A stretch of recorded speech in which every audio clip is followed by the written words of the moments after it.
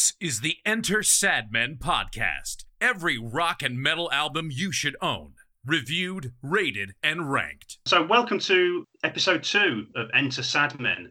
My name's Steve Davis, and my friends with me this evening are Mark Norman and Richard Napthine. We are El Tres Hombres, the men who will take you on a journey down hard rock's memory lane.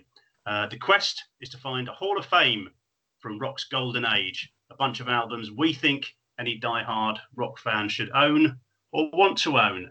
And the idea is that we review 3 on every episode. We've done episode 1. Mark, seemed to go very well. And what was the upshot of the 3 albums we looked at last time round? So yeah, last week, I mean, it seems like only yesterday, doesn't it? And what 3 amazing albums that we talked about as well, weren't they? Talked about British Steel, Van Halen's debut, and AC/DC's Highway to Hell. And it was a stonking episode, even though we say so ourselves.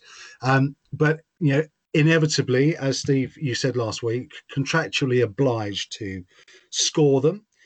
So we're scoring them out of 10. There are no set criteria. It is based purely on our own individual assessments, and we don't collaborate on the scoring at all. We score each track, and then we come up with an average score each for the albums, and then we add those 3 album averages together, divide by 3, because there are 3 of us, to get the overall average score for the album. And I can tell you that Van Halen scored 7.66, Highway to Hell scored 7.73, and British Steel are the current, albeit possibly temporary, occupants of the Gilded Throne in the Hall of Fame, with 8.09 British Steel from Judas Priest. So there we go. Those are the 3. At some point after this podcast, we'll update the website as well to show what the scores are. But chaps, does that kind of feel about where the albums should be? Yeah, I got a sense that that's probably it pretty much reflects what I said, I think. I mean, British Steel was always going to be my favourite of those 3. Remember, the criteria was it was the first album we'd bought, wasn't it? So not necessarily any great favourite or anything like that, but that was what we were discussing. The first 3 albums we bought, and yeah, not in the least bit surprised. British Steel was a massive album, and it's pretty illustrious company. But yeah, that's a fair 1, 2, 3 as I see it. Do you agree, Richard?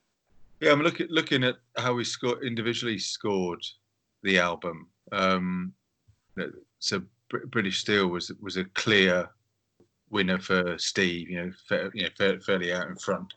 It was pretty much neck and neck for me between Highway to Hell and British Steel, but British Steel just edged it. And again, I think one neck and neck for those 2 for you, Mark, as well. But you just Highway to Hell won by a nose for you.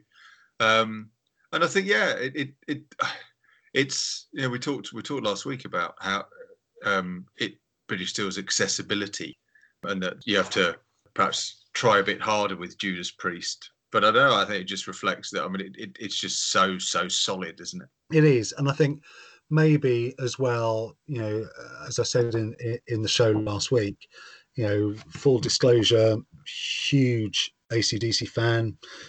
So probably not surprising that Highway to Hell edged it. But of course, it's worth saying as well, isn't it, boys, that it's not a competition in that sense. This is about trying to work out, what our opinion and view may be worth. It's trying to work out what the kind of top 100. Well, I don't know how much we're going to get up to, but what are the top albums out there, and to try to put them into some sort of order to give it some sort of meaning. But it's not really a competition in that sense. No, and also, of course, it's very difficult to order the very best. And we're listening to albums, pointedly because we like them and we bought them.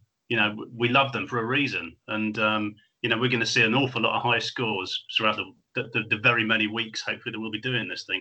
I dare say there'll be a duffer or 2, depending on what genre we choose for our respective episodes. But, we've started with the first album we bought. tonight's episode is going to be, notionally our favourite album.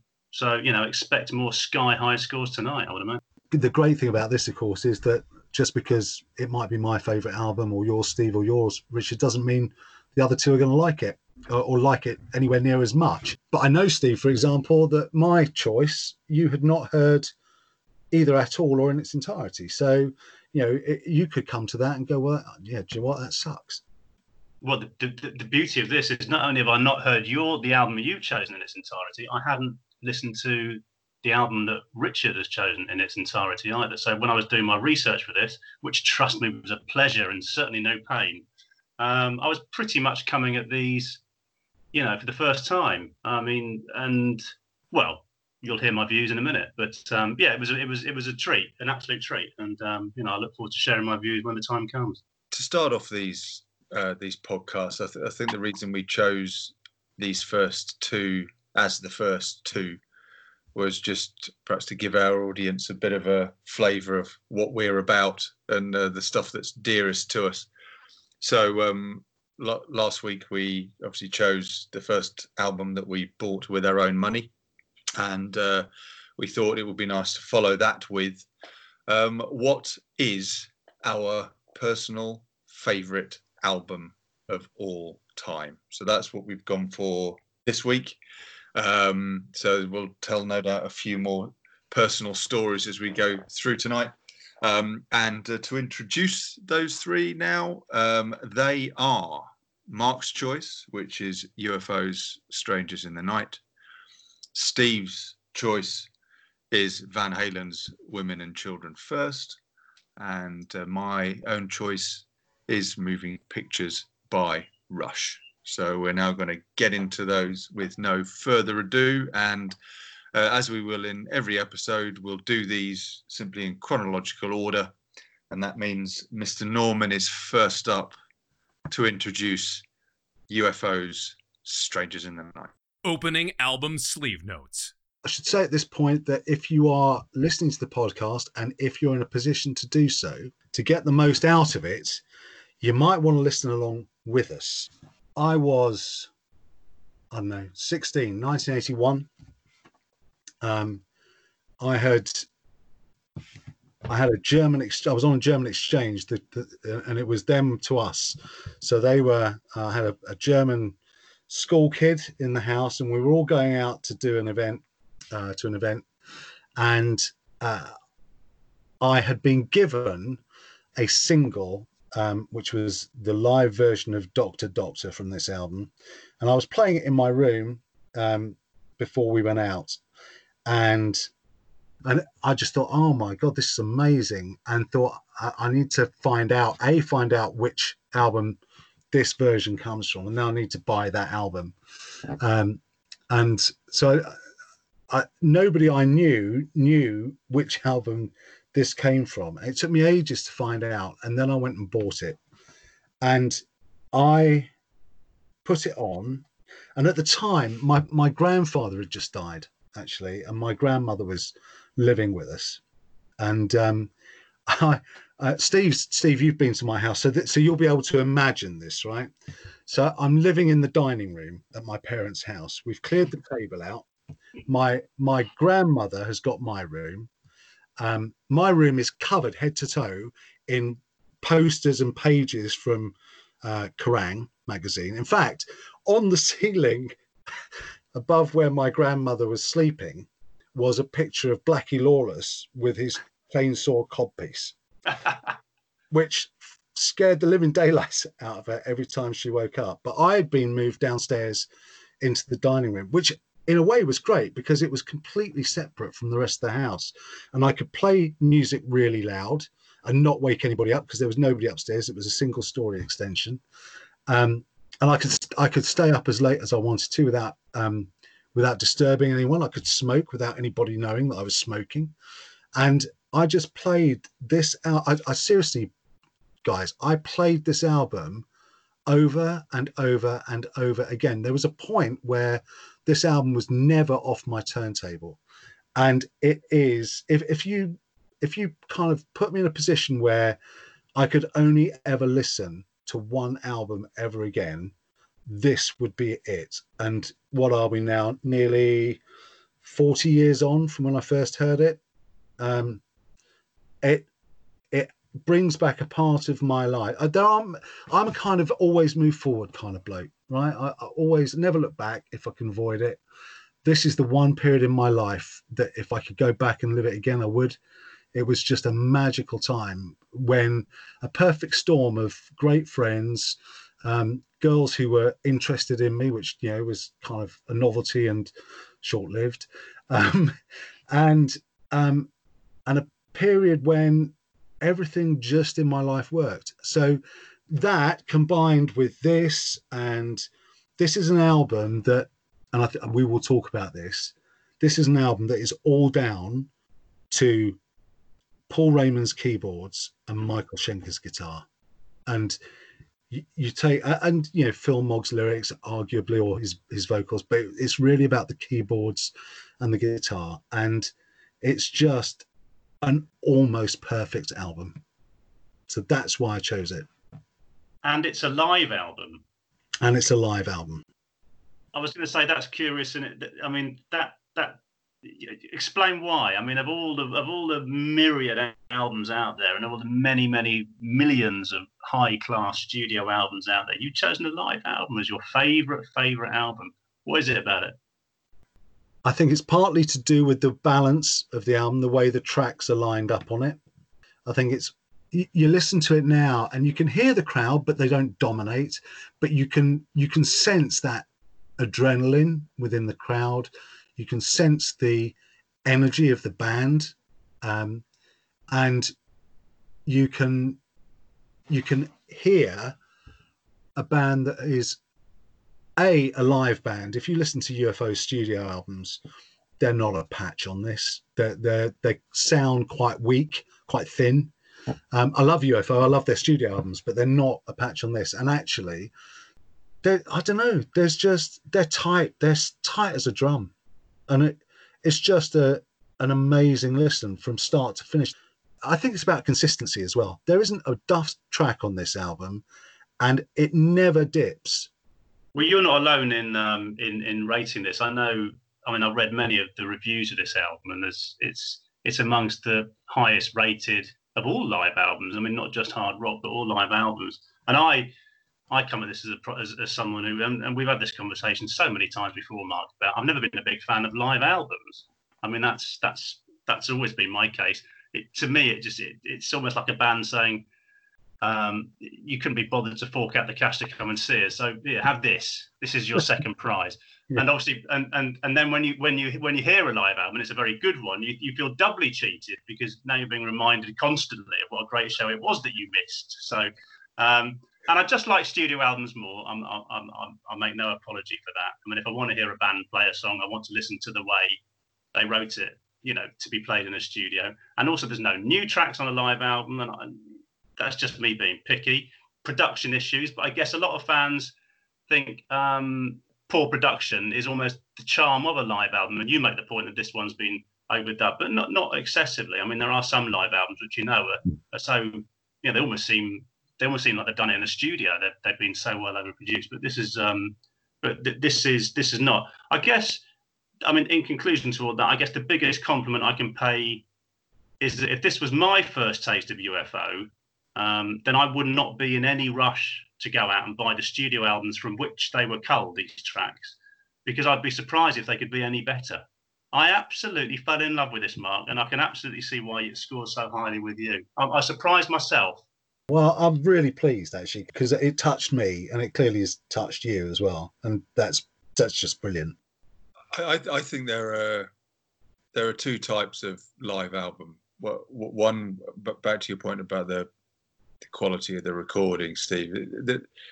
There are those bands that actually say what we want to do here is try and capture as best we possibly can the essence of what we are, what we sound like when we're live, and they make sure they've got the right equipment. They've got the right personnel, the right people who know what to do in the you know the initial recording, and then in the extra mixing and whatever that goes on in the studio. And I think there are like there are a few live albums that really stand out where they've made that effort. A lot of other bands at the other end of the scale, you got people that sound like they've just turned up at one of their own gigs with a cassette recorder. And I think because of I was trying to find in my notes, but they used a special mobile unit, didn't they, to record these shows. They recorded a few shows, and then they picked the best of the lot. We'll talk about the overdubbing or not in a bit, perhaps, because there are no consistent stories about just exactly what went on.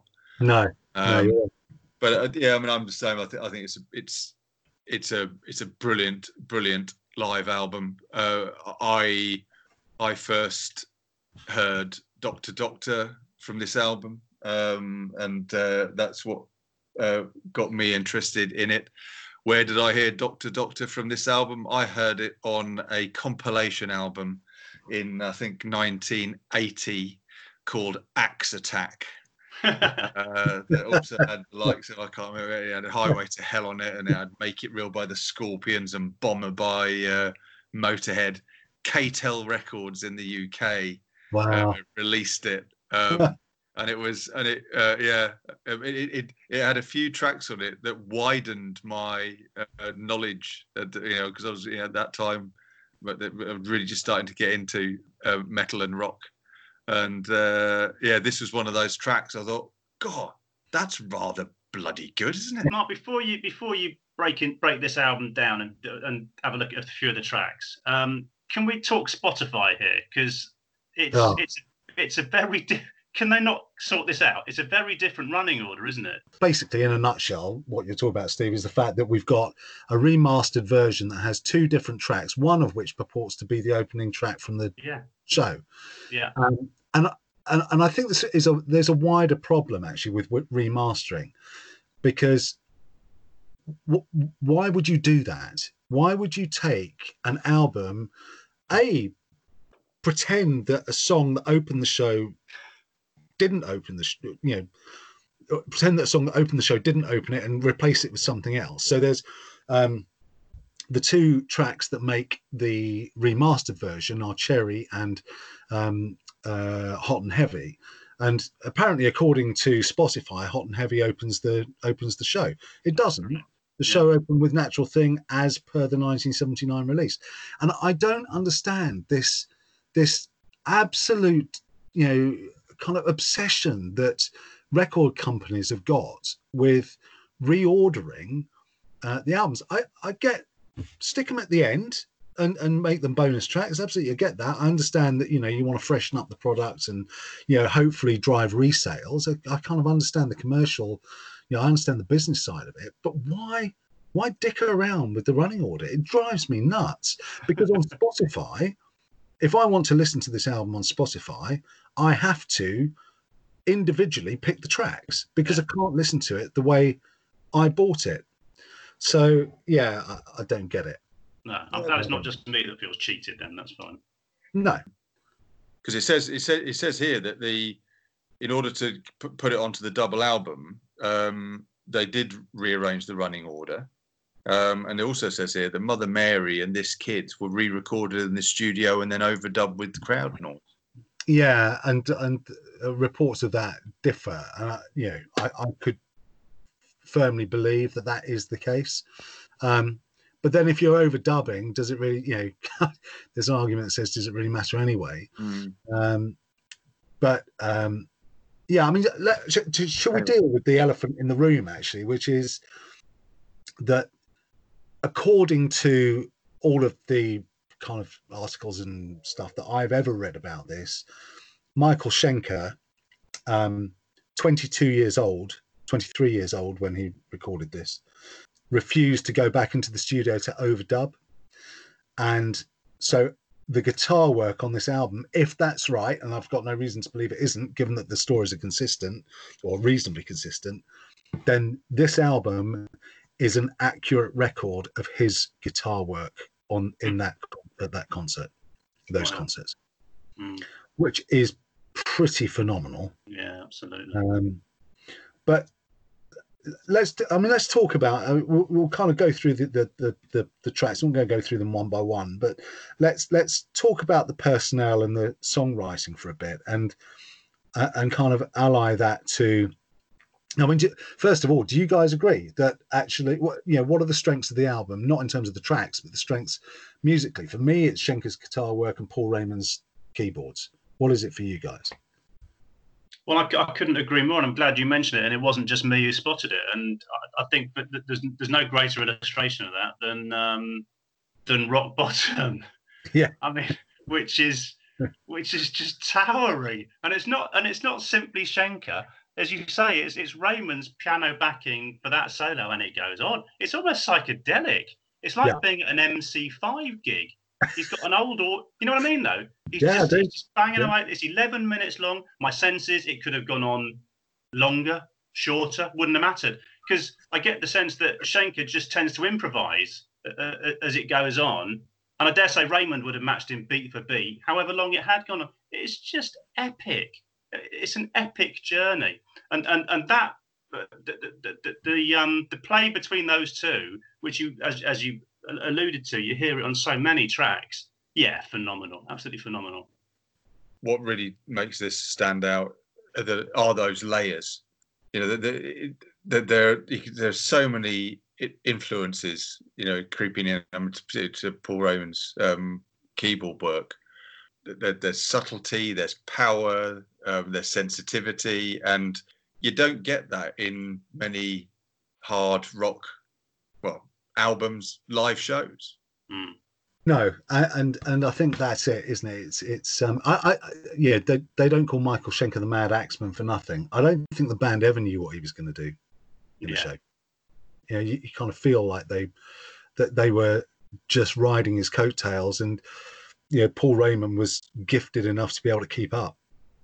But I think it's also that I think what stood out for me, and though I probably didn't appreciate it at the time that I bought the album, was there's just so much light and shade in it. There's nuance, and it's about pace. So many of the albums that we know and love are about speed, and this is about pace. And I think they know when to take the foot off the gas, and they know when to go full throttle. And you feel, I don't know, as a listener, I feel like I'm just being carried on this kind of wave the whole time, and they know exactly where to keep you. It's brilliantly done. And I also think it's interesting that this was Schenker's was certainly one of his final performances with the band, because he left mid-tour and didn't come back until 93, and they were never the same band again. Phil Mogg might not want to hear this, but were UFO in their pomp actually Michael Schenker's band? Well, you're only as good as your guitarist, aren't you? And he was as good as they came. So, especially in a hard rock band. Well, Phil Mogg's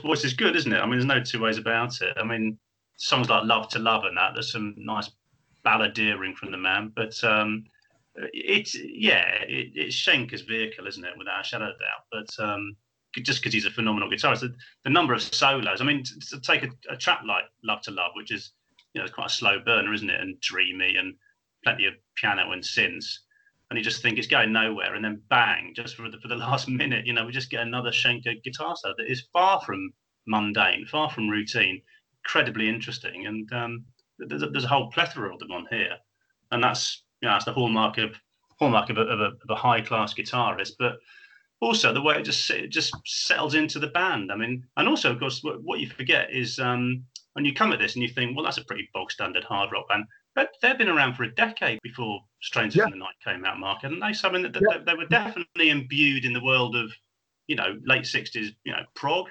I mean, if you listen to their debut album, it's more psychedelic. Well, now we're listening to "Love to Love." Phil just sounds absolutely drunk when he introduces this track. And I mean, I was reading back some of the stories. I mean, again, what's even more amazing is they pull off this amazing musicianship, these amazing gigs, and they are absolutely half cut. Yeah. On combination of booze and snow. I mean, it was a quote from quote from Phil Mogg. One quote was, I mean, by the time we reached the gig, no one could actually talk. and he talks about their boozing, and he said Andy Parker mentioned this. He said the intake was astonishing. We'd have different types of booze for times of the day, for Christ's sake. There'd be white wine for the sound check, nothing too heavy, and then it would build up from there during the gig and afterwards, and then you'd be up till 4 a.m. and then get up and do it all over again. Well, it's been an absolute pleasure to listen to it for pretty much the first time through, and it may or may not alter my view on live albums, but it doesn't alter the view that this is a belter. Simple as that. Loved it, absolutely loved it. It's going to be fascinating. Also, on your first listens, then what before I ask you that, Steve, which tracks did you know before you listened to it for this time? So presumably Doctor, and I knew Lights Out, and I knew Rock Bottom, and I think that was pretty much it. Right. Clearly I didn't know Rock Bottom in that form. I've no idea how long it is on the studio version, but it clearly is not 11 minutes. And those were the only ones I knew. So naturally drawn to those. I love Rock, but I love this version of Rock Bottom, and it just kind of, does it edge? I don't know. The one that really stood out for me, and I've had it on a loop, is Out in the Street. I just adore it. I just think absolutely adore it. It's on the Spotify version. There's a kind of breadbasket after about 5 tracks, which, as we now know, is not the order it was in, and it follows Natural Thing and comes before Only You Can Rock Me. And I just love that little trio together. And Out in the Street, I adore, love it. And if there's a weak spot, I know you're going to ask me, so I'll second guess you. I would have said Mother Mary. Doesn't do anything for me at all. Okay, interesting. Richard? Well, let's start with Mother Mary, because it's one of my favourites, and in particular, I just love Phil Mogg's voice in that track. This way we get it. I hope it wasn't overdubbed. I hope he really did sing it that live, and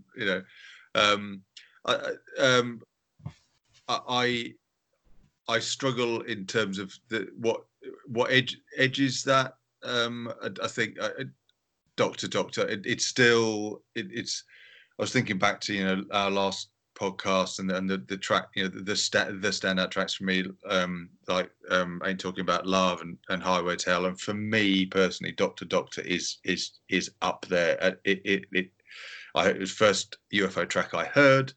I never ever tire of it.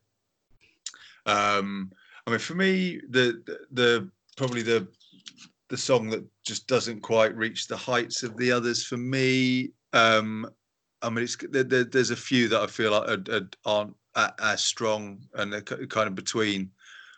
I'm a Loser, Let It Roll, and This Kids, I think, are the ones that aren't quite as strong as the others. But then you've just got, there are just so many. So as you say, Lights Out, Rock Bottom, Out in the Street, and they're just some such really, really strong songs. And I think it's because you really can. This is an album you can just put on and listen all the way through. I agree with that. Obviously, I agree with that. I think you can listen to that front to back and not skip a single track. So what about you, Mark? I'm guessing you're pretty much a 10 out of 10 man for the whole lot, but do you know what? I think coming into this show, not this particular show, into the podcast generally, I think it has to be pretty special to score 10. Yeah. I haven't, in the 4 albums we've reviewed so far, I haven't scored a single 10. And I haven't with this one. I kind of feel like don't make me choose, because I love them all in almost equal measure. I think it's a three-way tie at the top for me. Natural Thing, because it's how the album opened, and I heard this album open over and over and over and over and over and over and over again to Natural Thing. And there's that whole, which you don't get on Spotify, but you get on the album, which is Hello Chicago, would you please welcome from England, UFO, and the crowd goes absolutely bonkers. So I kind of have a slight advantage there because that's how I remember that track. So that's automatically going to be a favorite. Doctor, obviously, for all the reasons we've discussed, and Love to Love, which I just think is a perfect blend of ballad and hard rockiness, really. I'm interested in what you said, though, Richard, about I'm a Loser. I'm a Loser is one of my favorite tracks on this album, and I think it's because I don't know, you know, we interpret songs in different ways, don't we, each of us, but for me it's a song about homelessness and fraternity, and and the fact that nobody's alone. So I think it's brotherhood, and I think it's beautifully written. I think it's quite moving. So I mean that sits for me, along with Lights Out, just behind those other three. If there is a weak spot on the album, I think it's probably This Kids, but you can barely get a piece of paper between any of these for me. But that's only to be expected, isn't it? And I expect much of the same from the two of you when we move on to the next two. You're listening to the Enter Sadmen podcast. We're talking loud. Okay, so you've heard our collective outstanding views on Strangers in the Night. And we now move on to our second album of this podcast. Remember, this is all about our favourite albums of all time. And Steve's is the third album released by Van Halen, and that is Women and Children First. So, Steve, take us back to when you bought this. Opening album sleeve notes. Well, I found this very hard to do, actually, specify a favourite album, because, like everyone, I've got loads and loads of favourite albums. And I'm also a firm believer that music is defined by what mood you're in. You know, music changes. This has stood the test of time because it was released in 1980. But let's go back to our first Sad Night. When was that? 1995. Right. And what did we do for our theme? Tell us. We can't remember. No, that's what I thought. Exactly. It was the top 15, our favourite 15 songs. That was the point. And because I can't remember what I did last week, never mind what I did 25 years ago, I can't remember what my top 15 was. But hand on heart, I chose them then for the right reasons. And if I knew what they were, I'd probably agree that 9 or 10 of them would still be there now. But the point is that music changes, doesn't it? I mean, what was a favourite back then might not be quite so favourite now. So I'm looking for a criteria for my favourite album. And the first yardstick I thought was Not a Duff track on the album. Well, again, I mean, I can list you 24 albums that I've got that don't have a bad track on them in musical terms, from everything like Out of Hand by Coney Hatch all the way up to Flotsam and Jetsam's Doomsday for the Deceiver, and loads in between. So what else? Still sounds great after many, many years. Well, yeah, this one ticks that box. But the big reason for me for choosing a favourite album is that it's got to take you somewhere. It's got to stir your soul.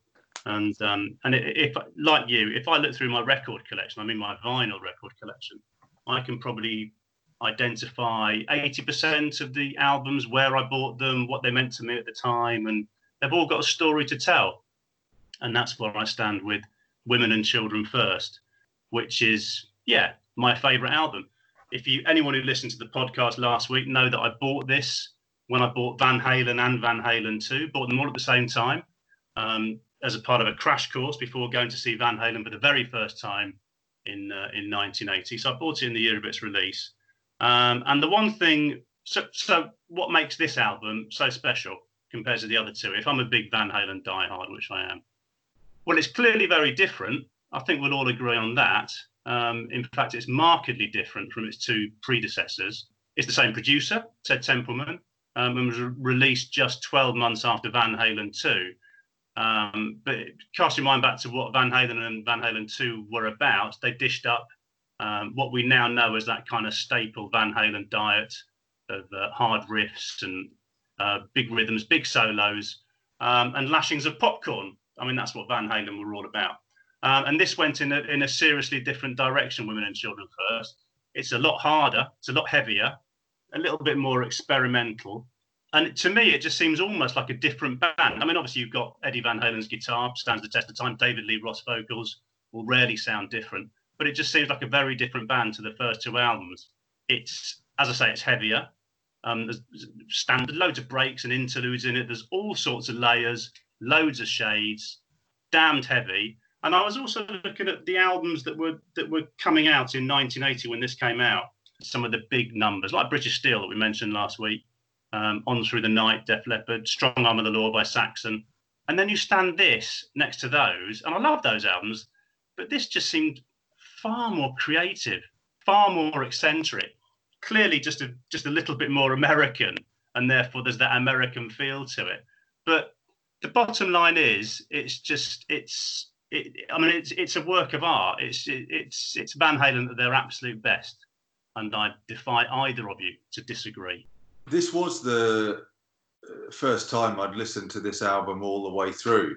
I'd heard various tracks from it before, but when I put it on and really focused on it, it sounded like they just went into the studio and did what the hell they wanted to. I guess I don't know. I haven't looked at the history of the first two into this one, but obviously, the first two had sold pretty well.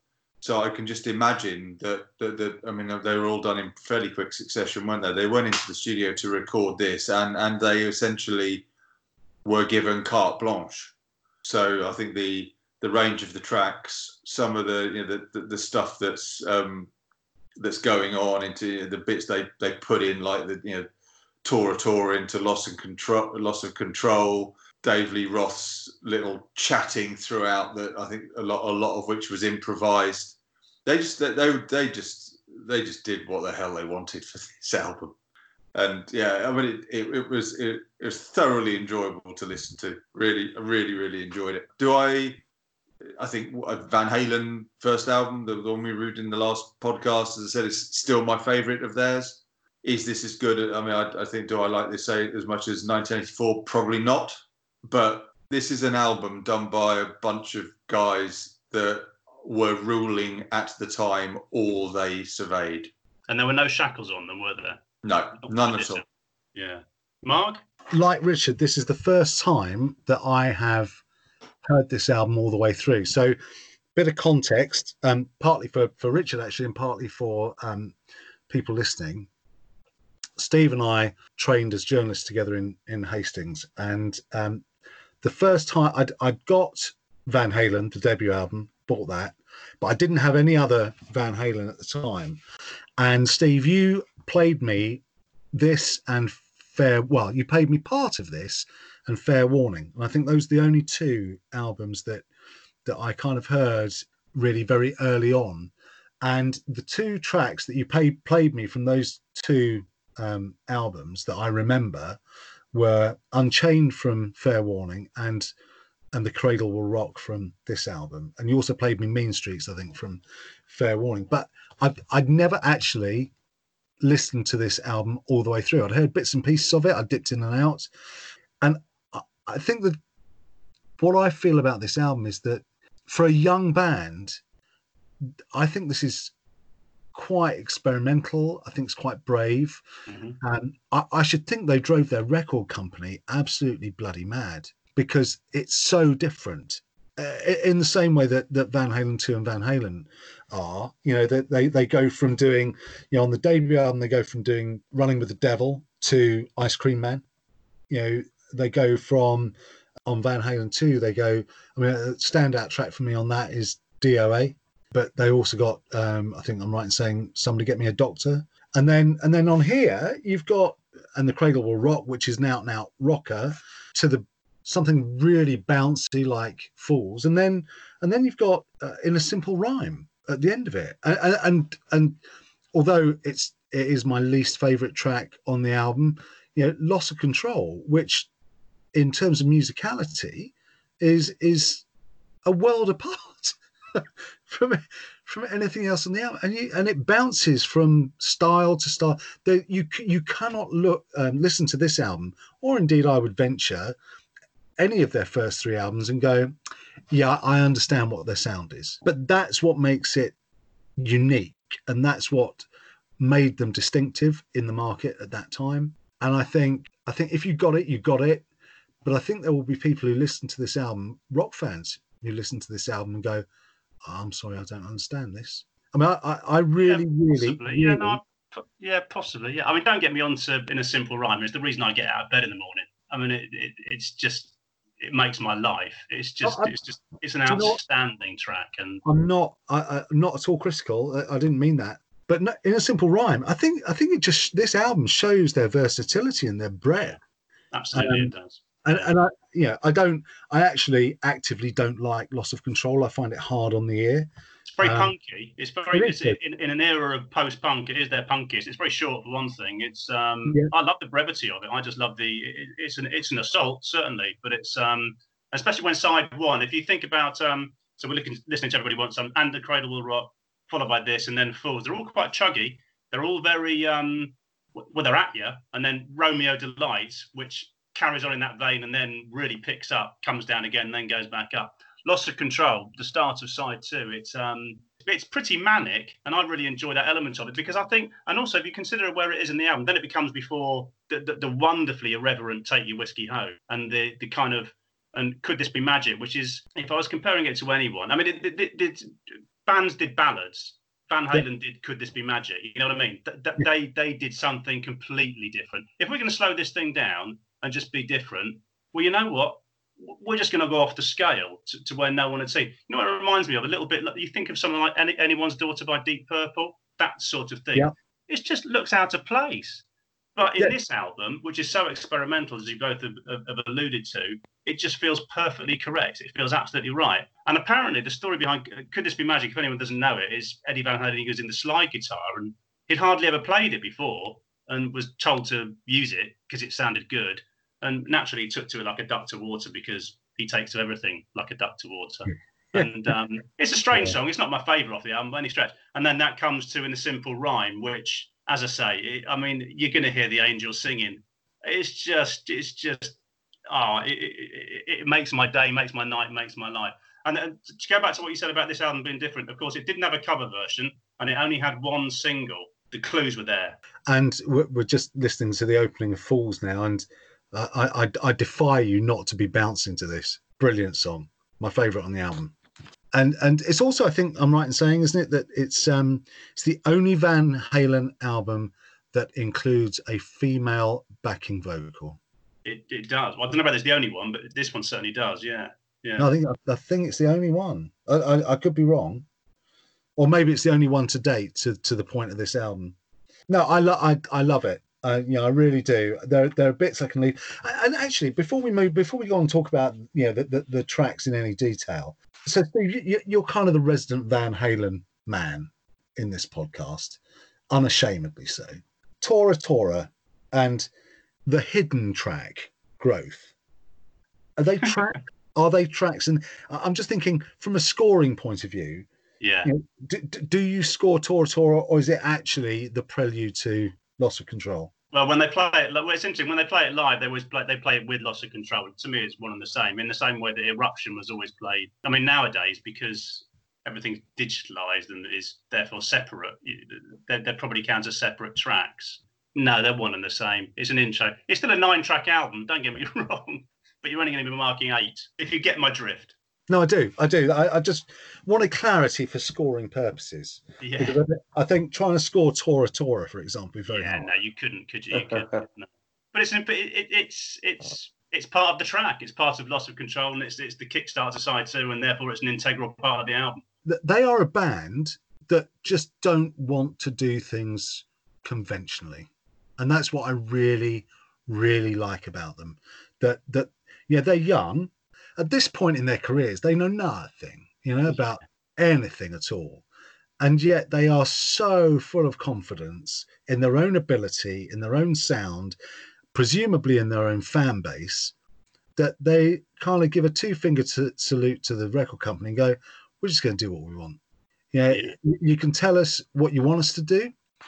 You can tell us what you'd like us to be in commercial terms, but actually we will stand or fall on our music. And I kind of really respect that, actually. And this tour was apparently the first tour, and I was privileged enough to be there. As I said on the first podcast, I saw them at the Rainbow at Finsbury Park, and this was the tour where apparently it was the start of the new Van Halen, where they took this kind of music, turned into a massive show, and just became huge box office.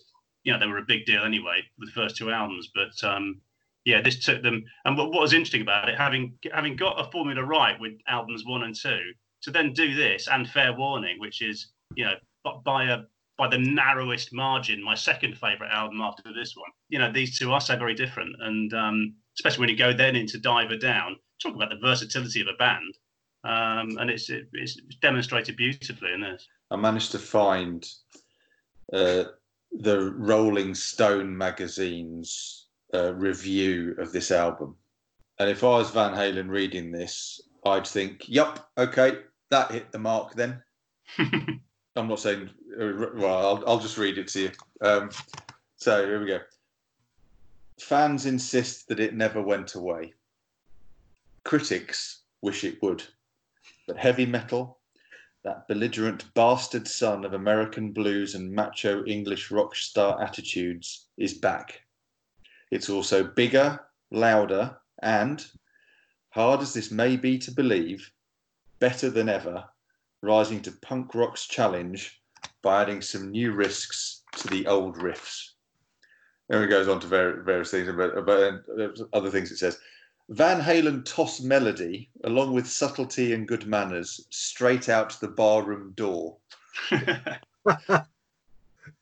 Each features banshee guitars, hellish drumming, lead vocalist Dave Lee Roth's cries of hedonistic ecstasy, and ensemble harmonies that sound like the Byrds, Byrds, singing through a sewer pipe. All violently competing for attention in an explosive sound mix. But underneath the noisy chutzpah, Roth and his mob are exceptionally good players. Megalomania of this kind is an acquired taste, yet the haste with which Women and Children first bullied its way into the top 10 suggests that there's a little Van Halen in everybody. That's brilliant. Amen to that. Is this, Steve, the album that really cements the importance of Michael Anthony? Oh, again, very much so, in so many different ways. I mean, Richard alluded to it last week when we were talking about Van Halen, about the importance of the engine room of this band, because the two front men get all the plaudits, and rightly so. They are, super show-offs. But what Michael Anthony and Alex Van Halen, the drummer, what they do is, it's phenomenal. He's a very good bass player, anyway. And also, I mean, his vocals. Again, I go back to In a Simple Rhyme. The vocal harmonies in that are to die for, and he's a key member of that.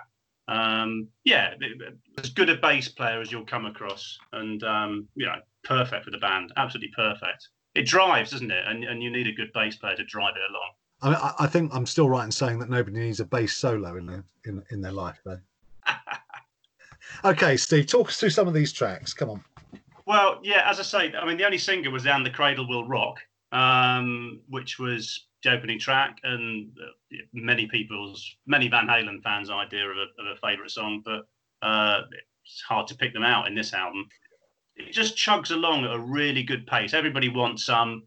You've got Roth doing his sort of Tarzan thing, along with Alex Van Halen's jungle drums for company, and then the big chords gradually builds and builds and then lifts off. Fools, which, as you mentioned, is that riff to die for, and then Romeo Delight rounds off side one, which is it's just an awesome track. 4-minute track. It's got about 8 different chapters in it. It's just a brilliantly written piece of music. And then side 2, as I say, with those two, almost curios, Take Your Whiskey Home and Could This Be Magic, where Dave's doing his drunken ramble during Take Your Whiskey Home, But as ever, when the time's right, it crashes into another beast of a riff. Could This Be Magic? You've got the slide guitar. It's kind of it's almost an unplugged old time bit of music called, but it just showcases their musicianship. And then, well, in a simple rhyme, do I need to say any more? It's what I love about In a Simple Rhyme is it's the closest thing I think to heartache in Dave Lee Roth's voice. You know, it's almost a love song, and the vocal harmonies, as I've mentioned before, are just to die for. And it's a little journey into sort of Diamond Dave's soul. And I just never tire of listening to it, and that just rounds off a seriously impressive piece of work. You bought this when you were 15? 1980, yes. And you fell in love with it immediately? I did, absolutely. I fell in love with it more than the other two Van Halen albums, which I bought at the time. And as I went back, as I said right at the start, you know, one of my criteria for what is your favourite album, and I'm sure you'll agree, it's got to stand the test of time. I've never stopped listening to this. You know, I've never put it down and left it for a while. It's just one of those albums that I go back to regularly. And, you know, we'll continue to do so. I never tire of listening to it. The reason I asked that is I'm not sure that at 15 I had the appreciation to be able to embrace that so many different styles. I think that's really interesting, because I think if I'd heard that at 15, I would have struggled with it. Well, I'm not saying I did. I just loved it. That's what I'm saying. I'm not saying I appreciated the nuances of it either, but I just loved it. But I'm not sure I would have loved it. I think I would have found it. I think at 15, I would have found it a hard listen. Okay. In a way that I don't now, having been exposed to, you know, 40 years and however many magnifications of albums beyond that, some good, some bad, some downright awful, and some brilliant. I think compared to this, Van Halen, the debut album, was a much more consistent listen. I think it was a much more predictable. Yeah, I mean, I don't think they ever lacked consistency in anything they did, but I mean, certainly one was about Van Halen and 2 were both very consistent. Sorry, can I just point out to anybody listening to this that you ripped me a new one for referring to the first album as Van Halen 1 last week. I'm on my third glass of Santa Milion. It's just I've turned into Phil Mogg. I don't know what's going on. I just like to point out that I have never referred to their first album as Van Halen 1. I apologise. I'm ashamed. I'm ashamed. I'm heading to the naughty step. So Loss of Control is now in my ear, and I find this a really hard listen. I don't know how you find it a hard listen. I just don't know that. It's stepped up a tempo. I get that. Oh no! It's breathtaking. It just hits you like a, you know, to quote another band, it just hits you like a 10-ton heavy thing. Can we bring in the ringmaster then, the referee? Come on, these tracks that we're discussing, Richard. You know, Loss of Control. So, Loss of Control absolutely typifies the fact that on this album they were just let off the leash. Yeah, it's a Loss of Control. Yeah, by Warner Brothers, the studio, and everybody else. This track typifies the fact that they were doing what the bloody hell they wanted. Aerosmith. So I think this. Yeah, exactly. I think it is. Yeah, I understand what you're saying about it being a hard. I mean, it's all over the place. I mean, I'd love to know how much of this song was improvised. Because there's actually quite. I mean, there's quite a lot of improvisation. You know, that goes on. I mean, everybody wants some of the drums and the vocals that in that were ad-libbed. There's other the Moonbeam line in Everybody Wants Some. The original lyric was, I've seen a lot of people looking for a moonbeam. That's right. Dave's got it completely wrong and just went, I take a moonbeam looking for a moonbeam. That's right. It's just gibberish. And it's as if they kept all that in. This is, question. Name another rock album that's more improvised. Well, I'm going to think about that. Is there an answer? we'll come back to it when I talk about moving pictures in a bit. I mean, there were elements of that were improvised, but that was just, in a particular take, one of them did something a particular way, but a lot of it, the rest of Moving Picture was very, incredibly well written and really well structured and brought together. And really composed. Let's go away and think about it. But I can't think of certainly when I listened to this all the way through, that's what struck me, that they really were just off the leash, and they tried things and they were allowed to do it and they kept it. I agree with Mark that after the I'd say Van Halen 1 and 2 were a lot more sort of structured, controlled. They were working within a framework. This, they're off. They're doing what the hell they want. And I don't know, Steve. I mean, you're the Van Halen expert in the albums that follow with Diver Down and Fair Warning. Whether they came back, they were brought back onto the lead.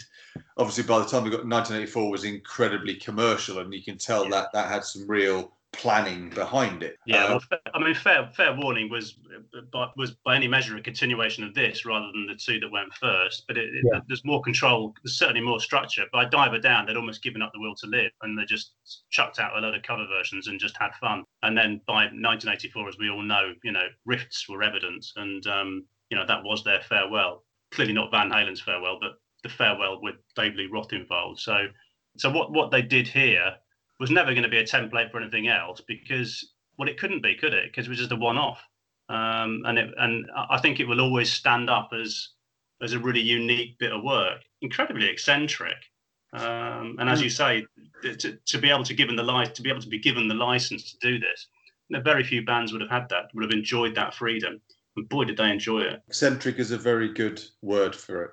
Yeah. Are they off the leash because Van Halen and Van Halen 2 did so well that maybe the record label trusted them? I'd love to have been in Ted Templeman's head when he sat down with the band prior to going to the studio and kind of listened to what they got. Did he think, wow? Or do you think, how the hell am I going to pull this together? Yeah, I don't know. I mean, they're very powerful personalities, aren't they? The band.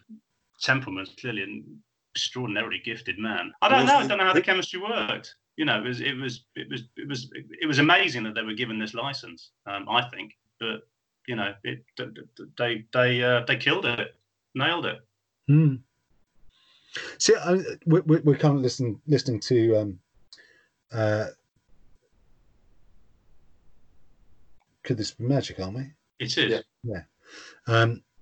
And this is almost a kind of a 1930s speakeasy.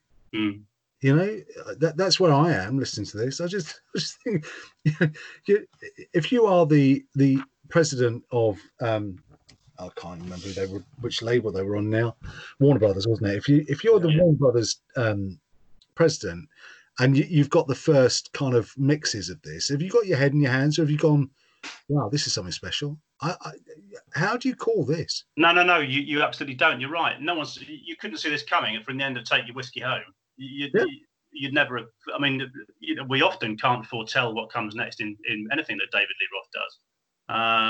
We saw it with Van Halen when, the positioning of Ice Cream Man. But this is, it's a lovely piece. I mean, it really is. And it shows a different side to Eddie Van Halen. And, great guitar work. And Roth plays guitar on it as well. He plays the acoustic, doesn't he? Oh, does he? I didn't know that. So I think I would say two things. One is you have to know your work in order to break the rules. So you need to know what the rules are before you can break them. And I think Van Halen do that brilliantly. And clearly they are very, very clever musicians, all of them. And the other thing I would say is that I have absolutely thoroughly enjoyed discovering this album again, because it has been surprising. I've been away from it for so long, and like I say, I've only heard it in bits and pieces. I don't think I've ever listened to it all the way through, and it's been such a joy to discover, to be surprised, because you don't know what's coming next. You listen to some bands, I put on an AC/DC album, I pretty much know what I'm going to get, You know, which is not to denigrate them. They've got a formula, you know, and was it Angus said we've played the same song 400 times just with a different chord order, you know, and there's a kind of an element of truth in that. But if you're listening to this for the first time, you have no idea what's coming next, and I love that. I've really, really, really enjoyed it. So, what are your highs and lows then, Mark? I've scored And the Cradle Will Rock and Fools equally. And my next favourite was Everybody Wants Some. And I think that's largely because the great thing about listening to Van Halen is that they always give you a laugh. And that's the track that makes me laugh. Yeah. So, yeah, my low point, because I know you're going to ask me that. It won't come as any surprise. Won't come as any surprise. It's Loss of Control. It's just too different, and maybe that says more about me than it does about the band. Rich, the Cradle Will Rock is still my favourite of this album. I think it's a brilliant way to start an album. I didn't realise that I always thought that the opening goo, goo, goo, goo, goo, goo, is actually, you know, Eddie. It's not. It's they played a Wurlitzer electric piano through a 100-watt Marshall turned up to 11. Highly distorted piano. Yeah. And again, that's so. Oh yeah. Tell you what. Why do we do that? Let's stick an electric piano through a Marshall, turn it up to maximum, and see what that sounds like, and open an album with it. That'd be fun, wouldn't it? And then I think, it's pretty. Pretty consistent. I mean, consistent really. Not far behind. I've got, you know, Everybody Wants Some, brilliant. But then I do love Take Your Whiskey Home and Could This Be Magic. I just think they're just great songs to listen to. And then nothing really. I mean, then sort of you got the next level of sort of got, you know, Fools, Lost Control, In a Simple Rhyme.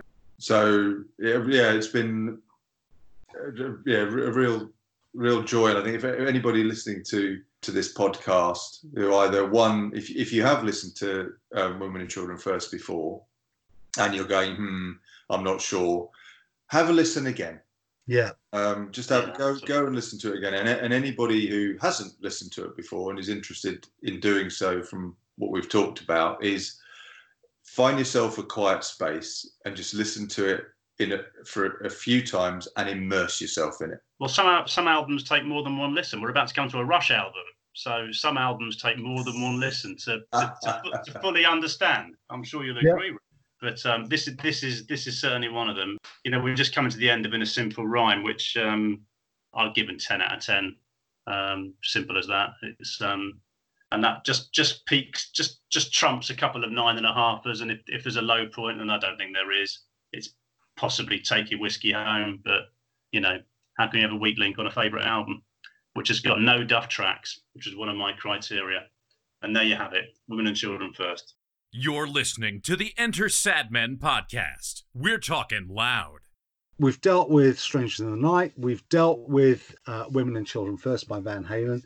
So coming on to the third and final album of this particular edition of the Enter Sadmen podcast, and it's Richard's favourite album of all time. And just for a bit of context, he's chosen Moving Pictures by Rush. Now, my first encounter with Rush would have been when I was probably about 14. And they were a band that I really felt I ought to have in my record collection. And so I did a bit of research and discovered that the album that everybody thought was the best Rush album of all time was 2112. And I'm sure Richard will tell us whether people still think that's the best album of all time. Clearly not his, but whether generally that's what Rush fans think. But I couldn't get on with it at all. To this day, I still don't understand it. And I'm terrified of the fact that I know I'm going to have to listen to it again at some point in order to do you will. Yeah. Yes, you will. So I abandoned Rush. I kind of went, no, that definitely is not for me. And so for a long time, until probably sometime in 1995, probably Easter 1995 or thereabouts, when I met Richard. And mate, you played me. I think the first album you played in its entirety by Rush was Counterparts, but you played me the second track of this album. You never, and I don't understand to this day why you didn't, but you never played me this album in its entirety. This, ladies and gentlemen, is Moving Pictures by Rush. Richard, why is this your favourite album? Opening album sleeve notes. I just fell in love with this album when it came out, and I will just go back to it again and again and again. And it's a bit like you said earlier, Mark, for Strangers in the Night. If I've only got the one album to take to a desert island to listen to for the rest of my life, this would be it. What these three guys put together on this album in these 7 tracks, I just think is absolutely phenomenal. The songwriting, the musicianship, and actually, if you hear about what they thought about it and how they were feeling at the time, they felt this was the album where everything came together, and above all, they had fun doing it. They really enjoyed recording this, and I just think it's just absolutely incredible. I was 14 when I first heard a track off this album. It was amazing what you can find on the internet, but I managed to track it down. The date I first heard Red Barchetta and Limelight was the 30th of January 1981. It probably would have been about 10:30 or 11 o'clock p.m. It was a Friday. I was listening to Radio 1 in my bedroom, and Tommy Vance announced that Rush were about to release a new album. I mean, the album itself, I think it was released on the 12th of February, so a couple of weeks later. And he played Red Barchetta and then Limelight. And those 2 tracks just blew my mind. I'd heard bits of Rush before, and I quite liked them. I'd heard bits of 2112. Obviously, I'd heard Spirit of Radio off Permanent Waves, the previous album, and but I wasn't listening to the Friday Rock Show to listen for listening to Rush. I was just listening to the Friday Rock Show because that's what I did every Friday. And yeah, these Red Barchetta and then Limelight came on, and it just blew my mind. And then as soon as the album came out, I was down to Andy's Records in Cambridge again, and picked up Moving Pictures. And yeah, I've played this album over the years more than anything else. I'll take it to my grave. Please, when they lay me in the coffin or they wheel me into to set me on fire, just lay a copy of this on vinyl on my chest, will you? Rich, what stands it apart from its predecessors then? Because clearly you're a Rush fan, I know that. But why did this hook you so much more, say, than either of the ones before it? So first off, yeah, Red Barchetta, Limelight, right, buy the album, and then you put this album on for the first time, and Tom Sawyer comes on. The balance of the tightness, that every note is where it needs to be. You got 3 unbelievable musicians at the peak of their powers. I mean, they'd just come off big tour. They were having such fun playing. They then spent the summer of the previous year at a farm just practicing and noodling and putting stuff together. And they said how easily the parts of this album came together. They wanted to push themselves, sort of technically as well.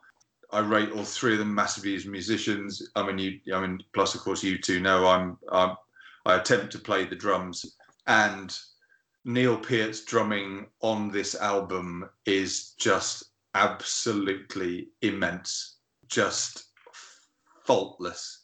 And yeah, I think the best drumming performance on an album ever. I mean, he said when he finished drumming the Tom Sawyer track, his hands were red and nearly bleeding. So yeah, I love the songwriting, the musician. It all comes together.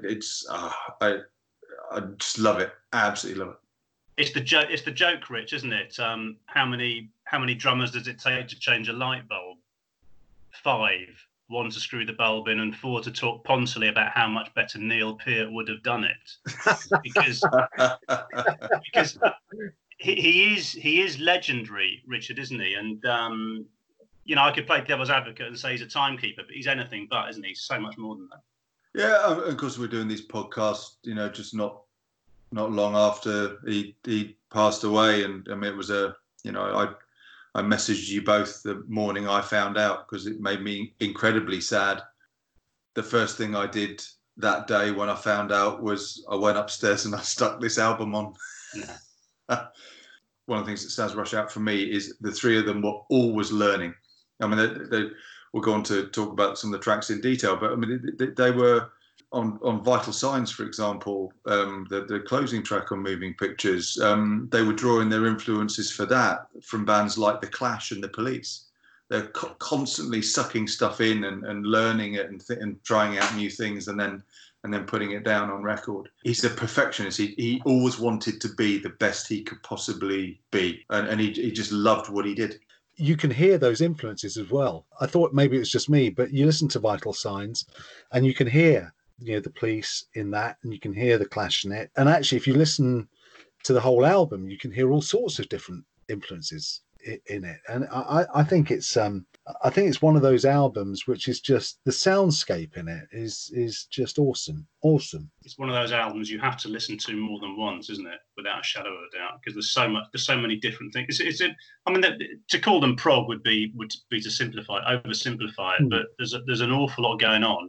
It was a pleasure for me. It was coming to me fresh. To me, that was a real treat. I thoroughly enjoyed listening to this. So much enjoyed it. But I was aware of the myth of Neil Peart, the legend of this phenomena that is Peart, and found myself on one of my listens, just listening to him and what he could do.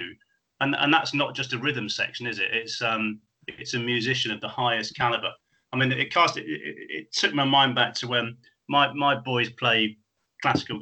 When they were younger, they used to play classical guitar, and every now and again you'd go to kind of one of those regional musical soirees where the kids of the district would show off their classical music talents, and I'd be full of pride that the boys were sitting there playing the guitar. And you look at the program and you see there'd be a drummer, and your heart would sink, and you think some local kids now about to absolutely flatten a drum set with no sense of anything.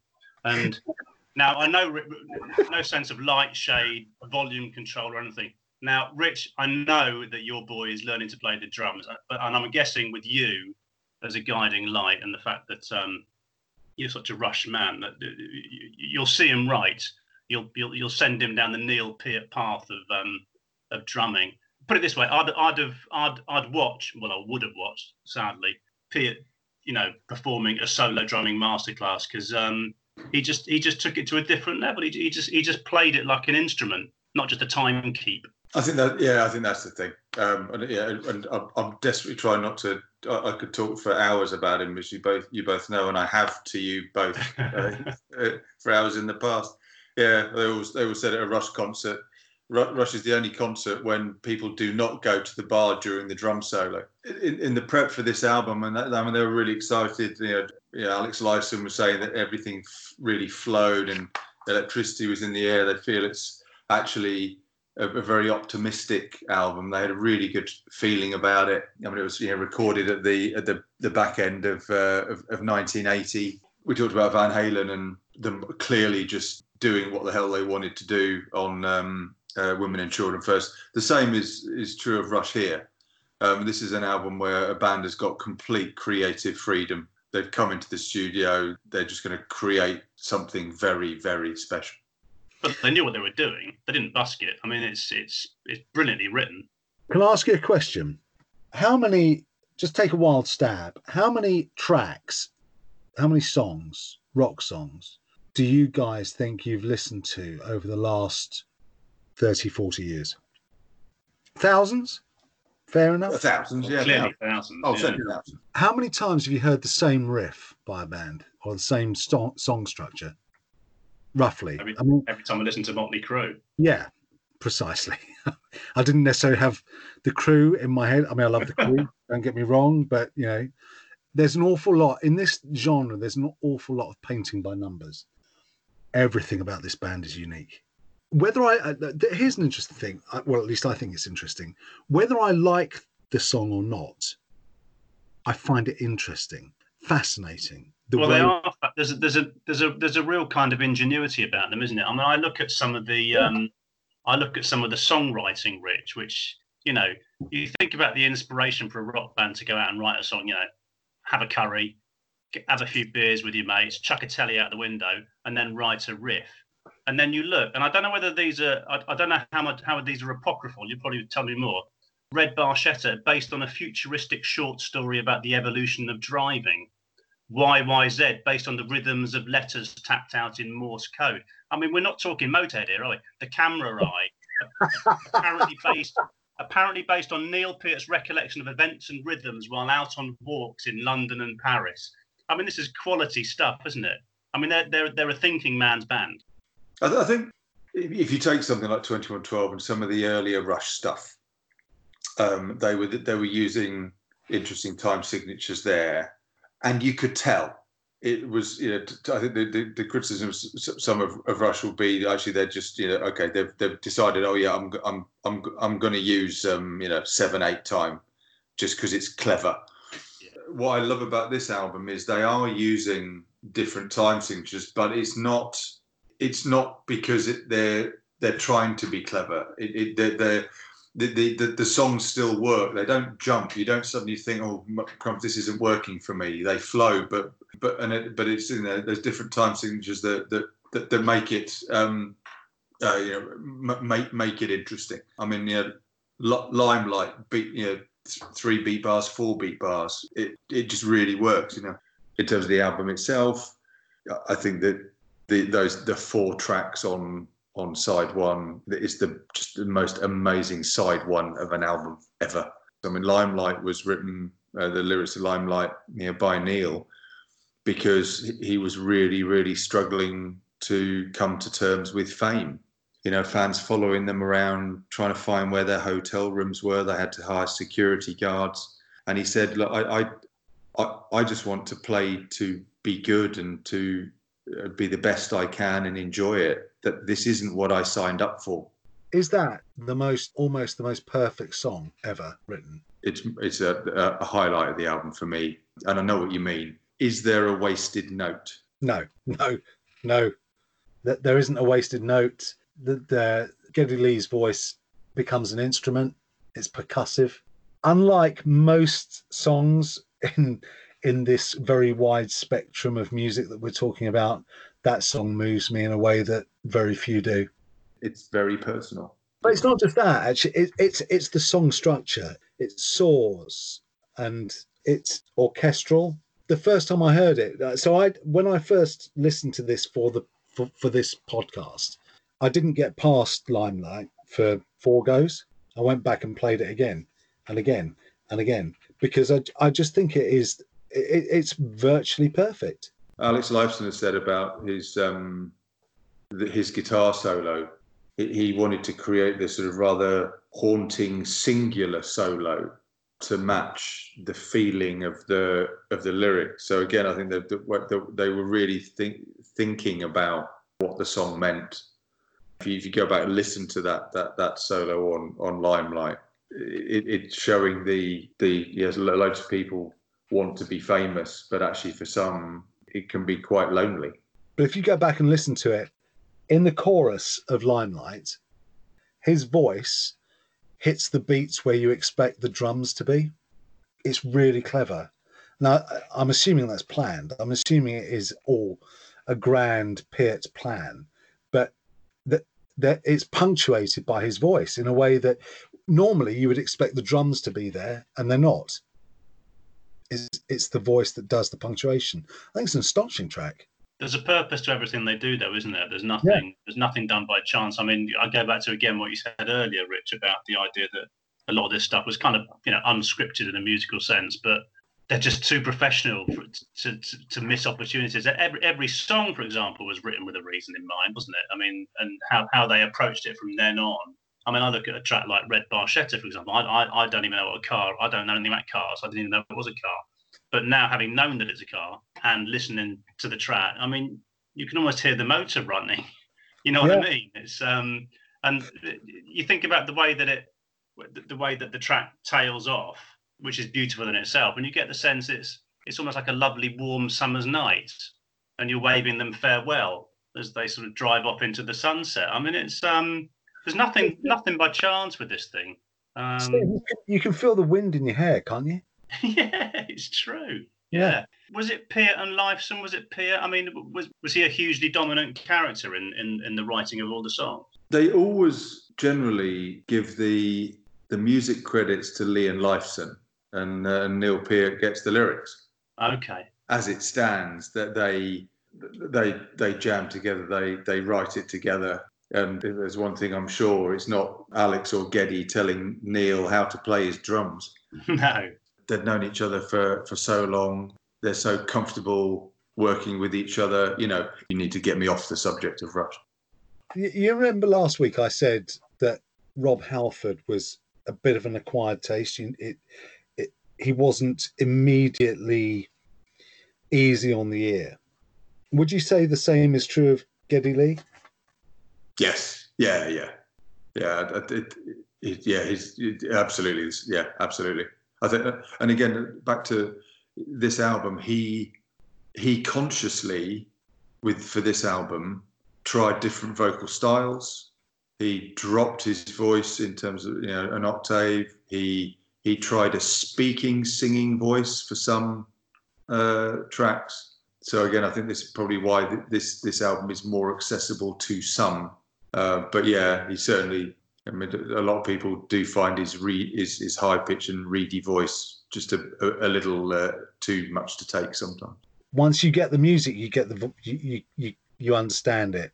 The other thing that I just wanted to pick up on is the beauty of this band is that every song is a story. You go through the albums, every song that I can kind of immediately bring to mind, regardless of which album it's on, they're telling a story. There's actually a narrative to it in a way that, Motley Crue, it's about orgasms largely, and AC/DC is about beating around the bush in various forms. But for Rush, they're spilling their autobiographies onto the album, aren't they? Really, we're being very unfair on Motley Crue, Mark, aren't we? Because we know full well that Too Fast for Love is going to be in our Hall of Fame.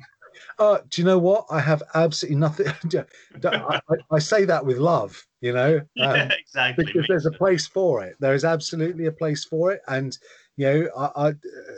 I'm there with Tommy Lee's titty cam every day of the week. Don't get me wrong, but it's not deep. It's not going to make you. It's not going to make you reevaluate your view of of society, is it, Motley Crue? Whereas Rush, actually, whether you do or you don't, there is at least the potential to do that. Yeah, I love what you're talking about story writing, because we're now listening to Witch Hunt, Rich, which is I love this intro. It's very dark, but it's again it's not done by chance, is it? That they've worked on this and they've sampled sounds from outside a building or something. I can't remember what the story was, and they all went outside of the studio, some of them half drunk, to create the angry mob sound at the beginning. That's it. Yeah. And actually, after a few takes, just ended up falling over laughing. But interestingly, I wouldn't say. Well, no, I wouldn't. I'm going to say it. It's probably it's not the weakest track. It's the track. If I was marking everything out of 10, it would be the lowest mark. Doesn't make it a weak track. Probably because it doesn't go as dark as I thought it probably was going to. It seemed to have more air, and it seemed to have more menace about it at the start, and then just never really happened. Yeah, I know what you mean, because it kind of takes off and soars in the second half. Yeah. Point of trivia for you: what links Witch Hunt by Rush and Fat Bottomed Girls by Queen? Is it the drum, Phil? Yes, the drums were recorded twice. Is that how Roger Taylor got the drum fill on Fat Bottom Girls? Yeah, the reason the big drum fill on Fat Bottom Girls is so big. Yeah. It's played twice, once on top of the other. Oh, do you know? I wish you'd never told me that. I'm disappointed now. Thought the man was a genius, but actually he was just a double recorder. They played it twice. They played the track twice. It's not an editing thing. They actually deliberately knew there were going to be slightly, and essentially, there are 4 sticks hitting drums instead of 2. I'm fascinated to know what you think in terms of the highs and lows of this. Well, before you do that, Rich, can we just talk about Vital Signs? There's absolutely nothing predictable in this album whatsoever. But I just did not in any way, shape or form expect Vital Signs. If I'd have predicted a track to come at number 7, it just wouldn't have sounded at all like that.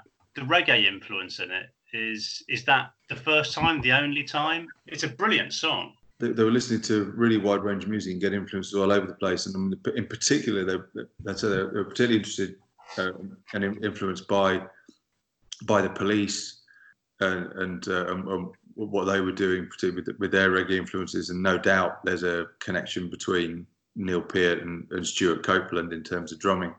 If you then go on to listen to the subsequent albums, Signals was the next album, and then Grace Under Pressure followed that. There's more of Vital Signs. So Vital Signs almost pointed the way to where their musical direction was going. And again, this was the first album where they used synthesizers pretty heavily. One of the funny jokes was Geddy Lee was nominated for following the performances on this album as one of the best new keyboard players. So, highs and lows. Steve? On pure numbers, I liked Limelight and Red Barchetta pretty much. Couldn't really separate them. And I'd take your point, Rich, about side 1, given that I've effectively written off Tom Sawyer. I mean, yeah, but it's a brilliant side. And if I had a weak link, as I say, it would be Witch Hunt. But it's all relative. It's not weak, far from it. But this is an album you've got to listen to over and over again. And I lack your experience, and things will hit me as I play it again, which I will, because I'm really hooked on it. And I'll hear different things and I'll see different things, and I look forward to that. How about you, Mark? So I've spent quite a lot of the last 30 odd years going, oh bloody hell, Rich is going on about Rush again. And now I get it. Before we started recording this, I said to you guys, it would have to be a hell of a track to score a 10 for me. Limelight, I have scored at 9.9. It is by quite some distance my favourite track on this album. As I said, it actually, every time I hear it, it moves me. However, what I would say is that as we've been recording this and we've been listening to it, my scores for a lot of the other tracks have changed, because every time I listen to this album, I hear something new. Every single time. And I come away from every listen thinking, yeah, probably that's the weakest link. And then I listen to it again, I think, that's not weak at all. So the lowest score, and I'm looking at it now thinking that's wrong, but as things stand, Vital Signs is my lowest at 8, and my highest is Limelight. I just think this is an outstanding album. Rich, is there any point in asking you? I'm so glad that you both enjoyed this, which is what is what our evenings and now these podcasts are all about. No, I was trying to. I in the end had to be. It would have been. I wouldn't have given everything a 10 to start with. My two standouts remain on this album. Those two tracks I heard, Red Barchetta and Limelight. I just think they are they are perfect songs. It's lovely that you're seeing the phrasing, like they said, Reb Barchetta, the going out for a drive, meeting a couple of cars, having a race, managing to lose them, and as you say, the fade out at the end is, for me, coming back home and just pootling up the drive and putting the car back in the garage. So I think that those, for all of what we discussed, those two remain my favourites. Then the Camera Eye, I've just always loved. It's an epic. It's 10 minutes, but it's just I love that. For me, it's probably, if there's one that's slightly not quite in the stratosphere of the others, it's between Witch Hunt and Vital Signs. But it's not neither. I still think they're brilliant tracks. It's just the company they're keeping is unbelievable. Originally, I thought Witch Hunt. Go and listen to the end of it again.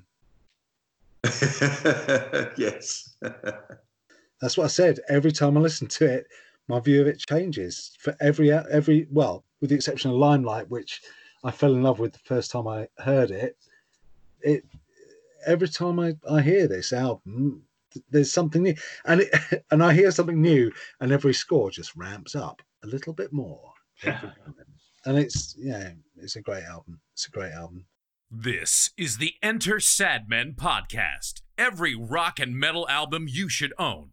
Reviewed, rated, and ranked. So there you go. Enter Sadmen, podcast 2, done and dusted. We've had our 3 favourite albums, and we move on to podcast 3, which will be the next one. And we are going to look at the great men of rock, the godfathers of rock, the 3 bands who were there from the start.